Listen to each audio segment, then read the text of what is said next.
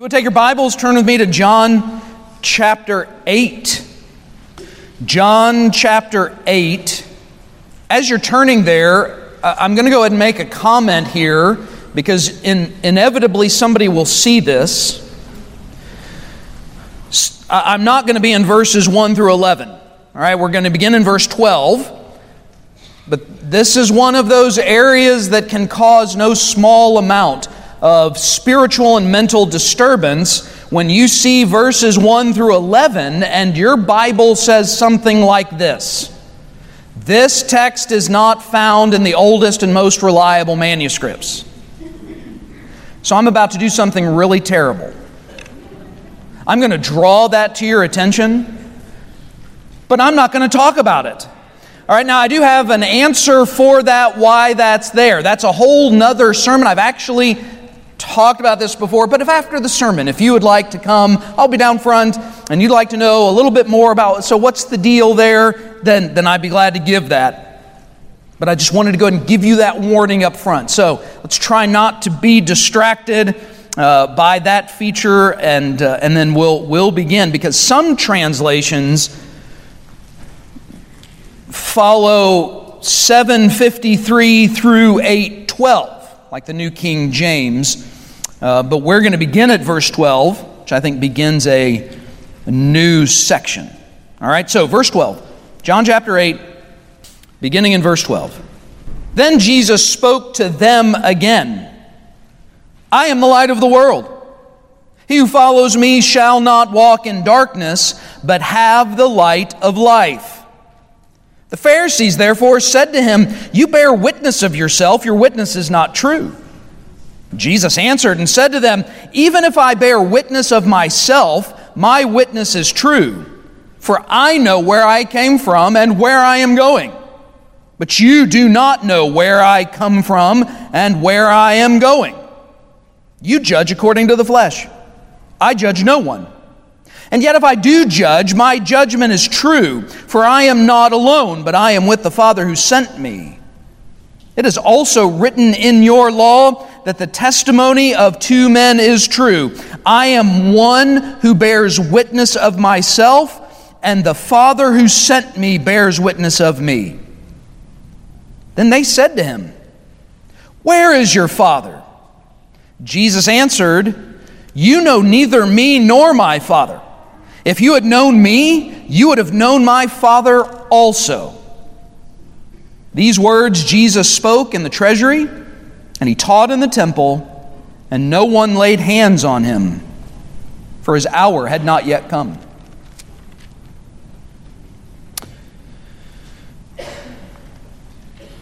When it comes to life, when it comes to actually having life, and by this I do mean in a very literal sense my physical life, life on the planet. When it comes to life, what is the most fundamental, foundational requirement for life? Now, you might say, well, Pastor, that's a question that's challenging to answer, because really life is the result of a number of different elements, so to speak. So, someone might say, well, in order to have life, you need air, right? It is helpful. It is generally helpful. Yes, air is important for life. Someone might say, water. We cannot live without water. Here I go again. I'm about to mention a word that I'll lose some of you. Food, all right? Yeah, food. We know that food is a necessary part of life. Now, then some of you might try and get a little bit more cerebral or even romantic, and you might say, we need relationships, we need love, we need understanding, patience. Well, you might include all of these. And I would agree that all of these elements have an important bearing on both physical life and what we might call spiritual life. But I still would say there is an element even more fundamental than any of those, that without this one element, you don't have any of the others. Life requires light. Now you might think, oh, that's disappointing. I thought you were going to say something much more profound, but that is, in fact, the nature of things, that without light, there wouldn't be any of this. Really, Pastor? Are you sure? I don't think you're an astrophysicist. No, I'm just a mere theologian, all right?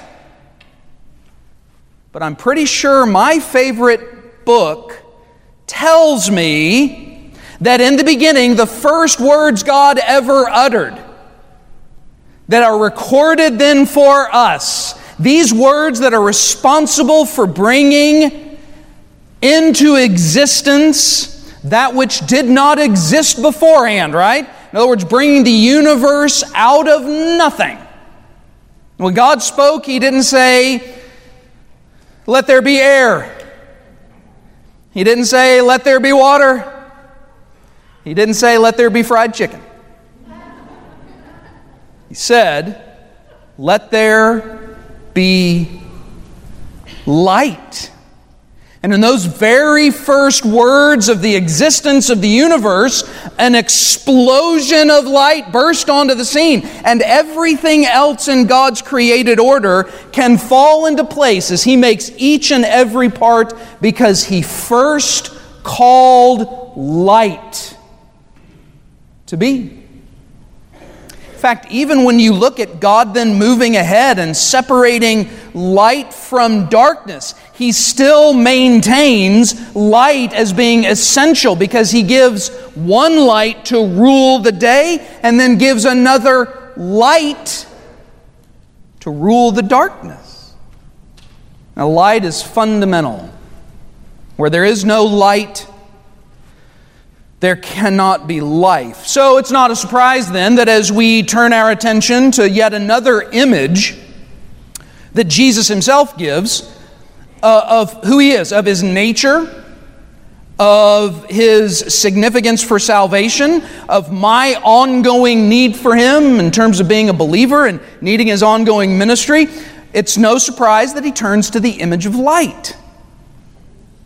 So we turn now this morning to the second of 7 I am statements. This is the series we kicked off about a month ago. We spent our first 3 weeks in John chapter 6, and Jesus' first I am statement, that I am the bread of life. And so just keep in mind the categories we're working with as we go through the I am statements. All of the I am statements give us information on 3 issues. They say something about the divinity of Christ, they say something about the saving work of Christ, and they say something about the ongoing ministry of Christ. And so as we look at these 7 I am statements, we reflect on these, bringing out these points and principles, noting how these form an important feature to the entire Gospel of John, being a central part of the point that this Gospel is trying to make, that Jesus, fully God, fully man, is the one and only means of salvation, and is the one then who still leads and guides me as a child of God. Now, we're going to do something though a little bit different. And that I want to put chapter 8 in its context. This is the challenge then of preaching texts like this, but not going through the book. Because obviously, if a month ago, if I had started on John chapter 1 and said we're going to study the Gospel of John verse by verse, where do you think I would be by now? Verse 4, all right, yeah, that's fair-ish. Maybe 3, maybe 5, all right, yes, all right. So this is the challenge. Normally we take it bit by bit and walk our way through it, but I felt like this was a helpful way to think carefully about the portraits that John paints for us and Jesus Himself, identifying Himself with these I am statements. So that means we got to put this in context. And I just want to point out how really the context of chapter 8 includes chapter 6. Don't worry, I'm not going to preach that over again, all right? And chapter 7. See, here's what John is doing. Under the inspiration of the Spirit, John writes the most theological of the Gospels. Though they all have theology in them, the other three, Matthew, Mark, and Luke, give a little bit more attention to kind of delineating the series and sequence of events. John gives us more of Jesus' teaching and kind of offers us a more robust theological interpretation on these things. And so it's no surprise that John would kind of take a little bit more time to walk through and would require a little bit more context. Specifically, these 3 chapters. John is addressing teachings of Jesus that go all the way back to the wilderness wandering. You remember that period of time in Israel's history after she leaves Egypt under that dramatic and miraculous work of God, and God has promised then to take them on to the promised land to enjoy that land flowing with milk and honey. But we know the tragic story that they get there just to the borders of it, and well, they're too big, they're too powerful, there's no way to take this land, and so this entire generation of Israelites wander around in the desert for 40 years as a result of their sin. It is the generation that the Bible loves to refer to as the stiff-necked people. The group that is often elevated as being indicative of what rebellion and hard-heartedness and utter foolishness looks like. I mean, to read the stories, after that event, especially in the book of Numbers, you see them doing all kinds of things. But the story of the wilderness wandering, though, also has another emphasis. Not just that this was a rebellious people and they are facing the judgment for their sin, but God in His grace provided for them. So in John chapter 6, when Jesus identifies Himself as the bread of life, what is the imagery then that is used to help further that argument? Of course, the people bring it up, but Jesus then jumps on it, that they bring up the issue of the manna that came down from heaven. They were really impressed with that sign. Bread 6 days a week, twice on Friday, right, to make up for Sabbath. For 40 years, for 2 million people. It's impressive. And Jesus, though, tells them, you missed the whole point of that thing. I'm not just here to give you bread, nor am I just here to pass out bread that came down from heaven. I am that very bread. What was given in the wilderness wandering is just a type and shadow of me. I am the bread of life. Now, we won't study chapter 7, but if you were to read chapter 7, which undoubtedly all of you have time to do, all right? Some of you are going to say, all right, I'll do it right now. No, all right, but well, if you want to, obviously you can. But chapter 7, some of the events of the teachings of chapter 7 take place during an important feast in Israel's history. There were 3 important ones. And in the midst of this feast, the emphasis, among some other things, is on God's provision for them in the wilderness wandering. Not only did God provide manna, God also provided water, right? You might recall the story where a rock was struck and water comes gushing out. Being in the wilderness, water is not necessarily your most prevalent source. It's not something that just pops up along the way. And so God, for 40 years, made sure they had water. Well, in the midst of this feast that remembered this provision of God, Jesus also says that He is the living water. All right, so bread of life, manna from heaven, living water, the water coming out of the rock. Now we get to chapter 8. Now, to set the context for this, the feast that they had been celebrating is over. But there was another important celebration to this feast. In fact, it took place in the place where Jesus is giving this teaching. It said it, if you were to look again in verse 20. These words Jesus spoke in the treasury as He taught in the temple. Now, that little tidbit tells you Jesus is in a place called the Court of Women. It would have been the most accessible part of the temple complex for anyone. And as part of the feast, a feast that's now over, by the way, but as a part of the feast, one of the events was the lighting of the lamps in the court of women. And the lamps were lit on the first night of the feast. And they stayed that way, but they were lit at night because as a part of this feast, not only did they remember the manna that came down, and not only did they remember the water that was provided, but God also provided for them a pillar of fire at night. And so the lighting of these lamps were designed to be a remembrance to the people that God also in the wilderness provided them a cloud by day, protect them during the harshness of the realities of being in the desert, and then provided them a pillar of fire at night that had a variety of purposes for them. Most practically being, it would have provided some amount of warmth. If you've ever been in the desert, it can be really hot until it's not. When the sun goes down, and it can get really cold really quickly. So to provide then that fire by night for warmth.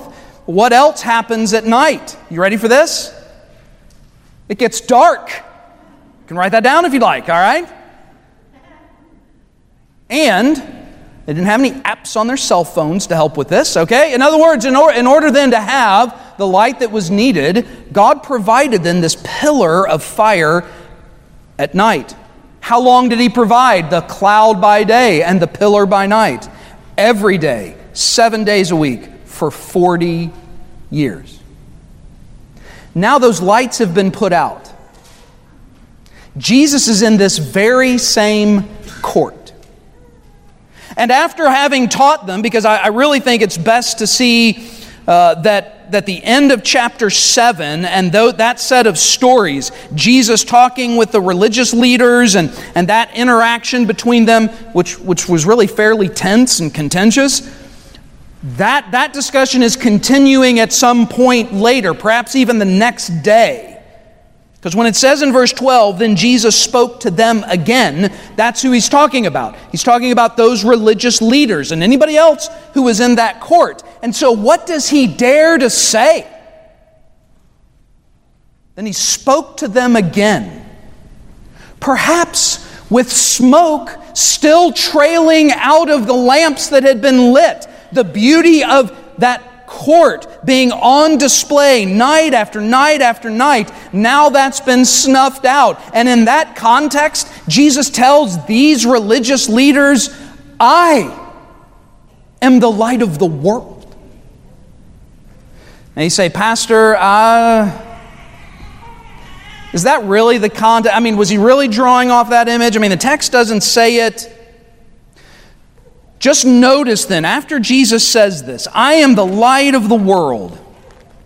He who follows me shall not walk in darkness, but have the light of life. There is no doubt that Jesus is drawing on the image of the pillar of fire that guided the people through the desert as a way to say, that's me, not just I give light. Just like the bread. Jesus doesn't give bread, He is the bread. Jesus doesn't just give light, He is the light. And He's the light that gives darkness. And you notice the reference to the world. This is not light being given to just one group of people or one religious group or one nationality. This is a light that is accessible to Jew and Gentile. You say, well, again, Pastor, are the Pharisees do they really pick up what he's kind of laying down? Well, I think so. Look what it says in verse 13. The Pharisees therefore said to Him, you bear witness of yourself. Your witness is not true. Now, why would they say that? I mean, is it possible that someone could use the phrase describing themselves or someone else as light and not be ascribing unto them divinity? Well, sure. I mean, I could say, you know what?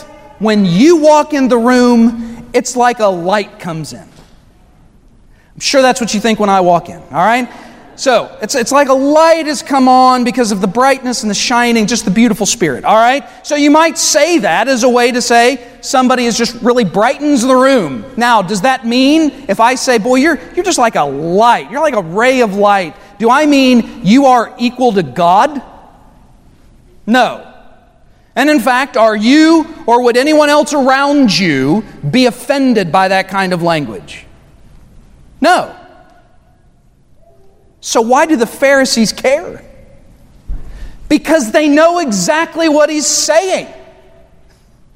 The reason they challenge him, and just so you know, this is serious, because notice again, verse 20 ended by saying, "And no one laid hands on him, for his hour had not come." Why does John tell me that? Because the Pharisees, if they could have, would have tied him up, dragged him out, and stoned him to death. Because they know exactly what he's saying. I am God. That's what he's saying. And that's why they fuss with him. That's why they say your testimony is not true, because you're testifying about yourself. So then we have this great interaction between Jesus and these religious leaders, where Jesus says, one, I can testify about myself because of who I am, where I've come from, and where I'm going. No one knows me like me. Theologically, that's exactly right. Then he goes on to say, and I'm from the Father. I ask, who is your Father? And Jesus responds by saying, you don't know me, and you don't know my Father. I mean, you want to talk about a very clear statement Jesus gives to them. But then he makes the assertion, no, my testimony of course is true, because I testify to myself, and my Father has testified to me. Again, what is all of this doing? All of this is centered on verse 12. That fundamental statement, when Jesus says, I am the light of the world, the I am statement definitely being an allusion to God himself saying, I am, and then the light of the world, definitely an allusion here to what was the pillar of fire that was provided to the people.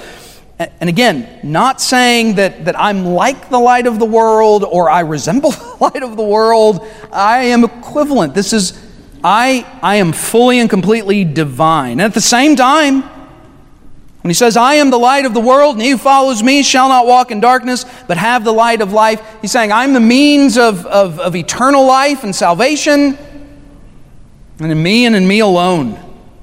It's the means of being made right with God. So, I told you this would be a little bit different, because really that was a pretty long introduction. It would be yet another sermon that my preaching professor would give me a C on, which you all should know. My very first sermon in preaching class, I did get a C, all right? So, anyway, so that's who you've got. I mean, at some point, not everybody can be the best, okay? I mean, at some point, the doctor you have is not the best doctor, all right? He's pretty good. Anyway. So here's what we're gonna do now, because I still have a few minutes, all right?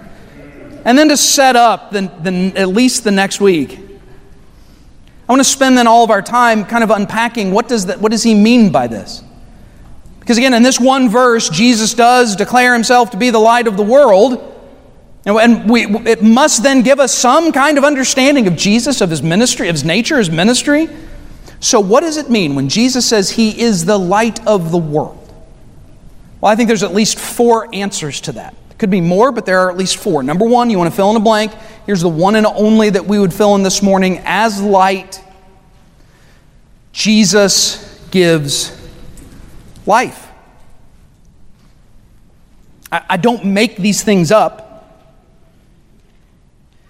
I am the light of the world. He who follows me shall not walk in darkness, but have the light of life. And that phrase, light of life, would mean light which is essential for life, light which results in life, light which without would not produce life. So again, Jesus' statement here is really clear. He's not describing himself as one light among many lights, or a good light, or even the best light. He alone is the one who gives light. So in this context, John does something he loves to do. John in his gospel loves to make contrasts between two clearly competing ideas. So there'll be truth, and then there would be falsehood, is one example. Love, John definitely sets up language of love and hate. Does this, goes on in his letter and does this, by the way. One of his favorite is this one: light and darkness. And then contrasting for us what is the nature of being in the light and then what is the nature of being in darkness. And so this is clearly Jesus being emphatic that in order to get out of darkness, in order to have life, you require me. He is the only means by which someone is brought out of darkness and into life. Now, you'll note right off the bat, in John's gospel, he gets to this connection of light and life. So John chapter 1, verses 3 through 5. All things were made through him, and without him nothing was made that was made. In him was life, and the life was the light of men. And the light shines in darkness, and the darkness did not comprehend it. So it's no surprise then that this imagery, because really if you read those first 18 verses of John's gospel, you'll see like a basic outline of the rest of the gospel. All the themes are repeated, come back in as you read them through the rest of it. So it's not a surprise then that this pops back up. This emphasis on a connection between light and life. In order to have life, I need light. And by the way, the implication is kind of a double one. This also means I've got to come out of the darkness. If I am in the darkness, then I am dead. To be in darkness is to be in death. To be in light is to be in life. And then John loves to bring out these kind of distinctions. Now, this kind of imagery, though, shouldn't surprise us just from John, because we see it in other parts of the Bible, right? In fact, some of the most familiar parts of the Bible, the Christmas story, it's full of light. Light shows up so often in the Christmas stuff that you can't have Christmas without lights, right? I'm pretty sure churches are required to do candlelight at some point during the Christmas season. It's somewhere in a handbook, all right? Somewhere. They teach us this at seminary, and this is just you can't have Christmas without it, all right? If there's not a candle, you've not done Christmas. Because of light. Isaiah chapter 9 tells us this. The people who walked in darkness have seen a great light. Those who dwelt in a land of deep darkness, on them has light shined. The New Testament authors use this verse as a way to describe what happened when Christ was born. It was even a light in the sky that should not have been there that announced the birth of Christ. Now, we do want to reflect just a bit on that language, though, of darkness, just so we really understand what it is saying. Because often here's how I hear this described. And when people read verses like this and hear some of it taught, this idea of walking in darkness, unfortunately what gets emphasized the most is talking about a people who are walking in their grief, in their hurt, in their pain, and in their brokenness. Now, undoubtedly that information is included. But the primary image the Bible is communicating with the language of darkness is the same language it's communicating, like when Ephesians chapter 2 says, you are born dead in your trespasses and sin. To be in darkness is to be born into a state of lack of knowledge and understanding, and you're unable to do anything about it. To be in deep darkness is to speak of the depth of sin and depravity that is permeating the human condition. So again, it's not just that, yes, things are hard and it feels really dark because life is tough. No, it's more describing the total inability of someone in darkness to do anything about his dark condition. And it is for sure emphasizing that in order for me to have life, I cannot, because I'm in darkness, because darkness cannot generate light. I need light to be introduced into the darkness. So, darkness is associated with total depravity, utter sin condition. Darkness is associated with being unable to do anything about my condition. Darkness is associated with needing someone else to intervene, just like as a dead person needs life and the dead person cannot provide his own life, so does darkness need light, and those in the darkness cannot provide their own light. In fact, when the Bible describes hell, one of its descriptions is utter darkness. In other words, it's not just that it's dark. This speaks of not having fellowship with God. This speaks of being separated from God. When I hear that language, I can't help but think of the couple of times, and maybe you've been in this kind of a situation, where I've gone on a tour of a cavern. Have you all ever been in a cavern, right? North Carolina has them, Virginia, Tennessee, Kentucky. So wherever you have mountains, I guess you're going to have caverns of some kind. And inevitably on those tours, right? You go down in those caverns, you usually are going to hear a few stories, especially in the South. You're going to hear of bootleggers that used them, all right? Apparently they love going into the caves. You're going to hear of some Civil War thing, all right? So a lot of Civil War stuff happened in caverns. And you're going to hear about it always seems to be two boys who wandered into the cavern and couldn't get out, all right? That's all of them. So if you don't want to go to one, you don't have to. I just told you what the tour is, okay? But then it always includes the moment where they gather everybody. Often it's in like a larger kind of space, maybe even like a larger part of the cavern where you can see how it was formed, and stalactites and mites, and all that kind of stuff. And then they turn out the light.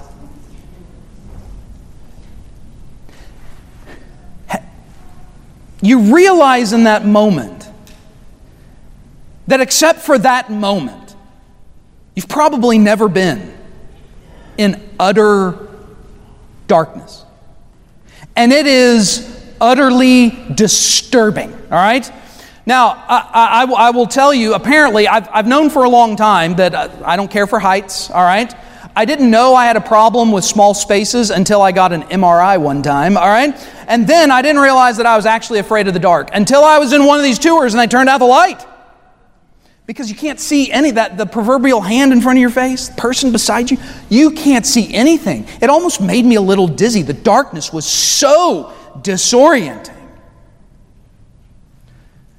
See, you and I don't normally face this, not even in the darkest part of night when there's no moon and the clouds are covering up the stars and all your lights are off. You can still perceive. There's still light. You can still perceive things. This, though, there's no way out. You're done. You're stuck. And if in that moment, and my thoughts are thinking, if I let go of my wife's hand, all right, I'm going to die in this place, all right? So I just want you to know your pastor and his weaknesses. There are some things I do well, but then, okay, all right? Might have even cried a little bit. Okay, just a little. This is what the Bible means, though, when it says, those who are walking in darkness. We don't mean mostly dark. We don't even mean nighttime. When the Bible says walking in darkness, this is the same thing as being born dead in your sin. This is an absolutely unchangeable condition on my part. And so, when Jesus uses this phrase, it is a profound reminder, not only of His divinity, of Him being the light of the world, but that also life only comes in Him because only He can give me the light and only He can bring me out of darkness. An essential need. In order to have life, I need light. And so Jesus as the light, He's the one who gives me life. He's the one who brings me out of darkness. This, by the way, is why now as believers, we have this sensation when we watch the news or hear about stuff that's going on in the world, and we think, are you people crazy? Right? We might even close our eyes, cover up our heads and think, can they not see? No, they cannot. Now, just so you don't have any pity for that, you know what else the Bible says about those who are walking in darkness? Jesus talks about this in John chapter 3. Everybody knows one verse from John chapter 3, but a lot of people don't know the rest of it, all right? Not all of it is as happy as for God so loved the world that He gave His only begotten Son. There's some hard stuff in chapter 3, so I would encourage you to read all of what is said there, but it includes this same language about light being shown to men in the darkness, but they did not comprehend it. And it says, because they loved the darkness. It's not just they're in it, they love it. And then add Romans 1 to that, and we are reminded not only do they love darkness, but they love it when you run in the darkness. And not only do they love it when you run in the darkness, they expect you to applaud everything that's done in the darkness. That's what they expect. They don't just want you to agree to disagree. They want you to applaud it. They want to parade it. They want to put it in our educational system, right? They want to pass laws that affirm it and require it. This is what they want to do because they are dead in their trespasses and sin, and they are walking in darkness. And so, church, let us be reminded this morning that the only solution for the darkness in the world is not better legislation. It's not even the better people in the right positions, though I'm for all of that. I'm for all of the political engagement that gets good, godly, Jesus-loving people in positions of influence. But I'm here to tell you, nothing changes the darkness but the light. And there is no other light but the Lord Jesus Christ. So this is what our world requires. Because Jesus said, I am the light of the world. Pharisees understood what He was saying. Do we? In order to have life, I need light. Jesus is that light. So, of course, I would make an appeal to anybody here today who does not know Christ. Understand, you are in a difficult and dangerous position. You are in utter darkness. And the chances of you wandering out of this darkness is like wandering out of a cave without light. There's no way possible. But the good news is, Jesus has made a way. If you confess that you are a sinner, and you believe that Jesus died on the cross and rose from the dead, and you ask God to save you, not based on your own works, but based on what Christ has done, placing your faith in Him, you can be saved. The light of the world can be yours, and that light will give you life. Now, if you'd like to know more about that, I'll be down front. When the service is over, I'd love an opportunity to speak with you more about what it means to believe in Jesus as the light of the world. To believers, to those who say, yes, no, I'm with you. Yes, I just amened and clapped what you just said. I am all for it. You know, one of the beautiful things about darkness can never snuff out light, and darkness can never resist light that is shone into it, right? I remember being on one of those same kinds of tours, except I was younger. It seems like I was with a class. Not only did they turn out the lights, but then the lady leading the tour had a little flashlight that after what seemed like an hour, but it was like 10 seconds, she turned it on. Not only was there this collective relief from everybody in the room, but you could see that light literally bounce off every wall of the cavern. It does not take much light to dispel darkness. And so, believers, this is the one beautiful truth, and we'll explore this a little bit more. It is the only one of the I am statements. It's the only one where Jesus also says, you are the light of the world. Now, not in the same way. You're not divine. You're not going to save anybody. But where Jesus then confers upon us the responsibility of being a light for the sake of the gospel in the darkness. Are we? Are we? Is my light shining? And by light, I don't mean just being a good guy. I mean being a very clear, bold, courageous, and intentional witness for the gospel of Jesus Christ. Am I being a faithful witness, a reflection of the light of Christ? Now, next week, we'll keep going, all right? We've got some other blanks to fill in. We'll reflect more on verse 12 on what that means. But I think for now, we're at a place where it's good then to think, what does it mean that He's the light of the world? He is my life. Is He indeed the one who is shining through my life? Let's stand together and I'll pray. After I pray, we'll continue to sing about the glorious ministry of our Savior to us. Father God, we do thank You for the gathering of Your church. Privileged to have been able to come together on this Lord's Day, brothers and sisters in Christ, sons and daughters of the King. We thank You that You have done for us what we could not do for ourselves. You have given us the light of the world. We thank You for Christ, who gives us life that we might know You and be in fellowship with You. Father, I do pray then that we would then walk in a manner that is consistent with being those who walk in the light, as You are in the light. Father, I pray that You, by Your Spirit, would bring Your word to bear upon our lives, that we would be obedient to it, and that You would be glorified by the work that is accomplished when Your word takes root in our hearts and produces good fruit. That's in Christ's name we pray. Amen.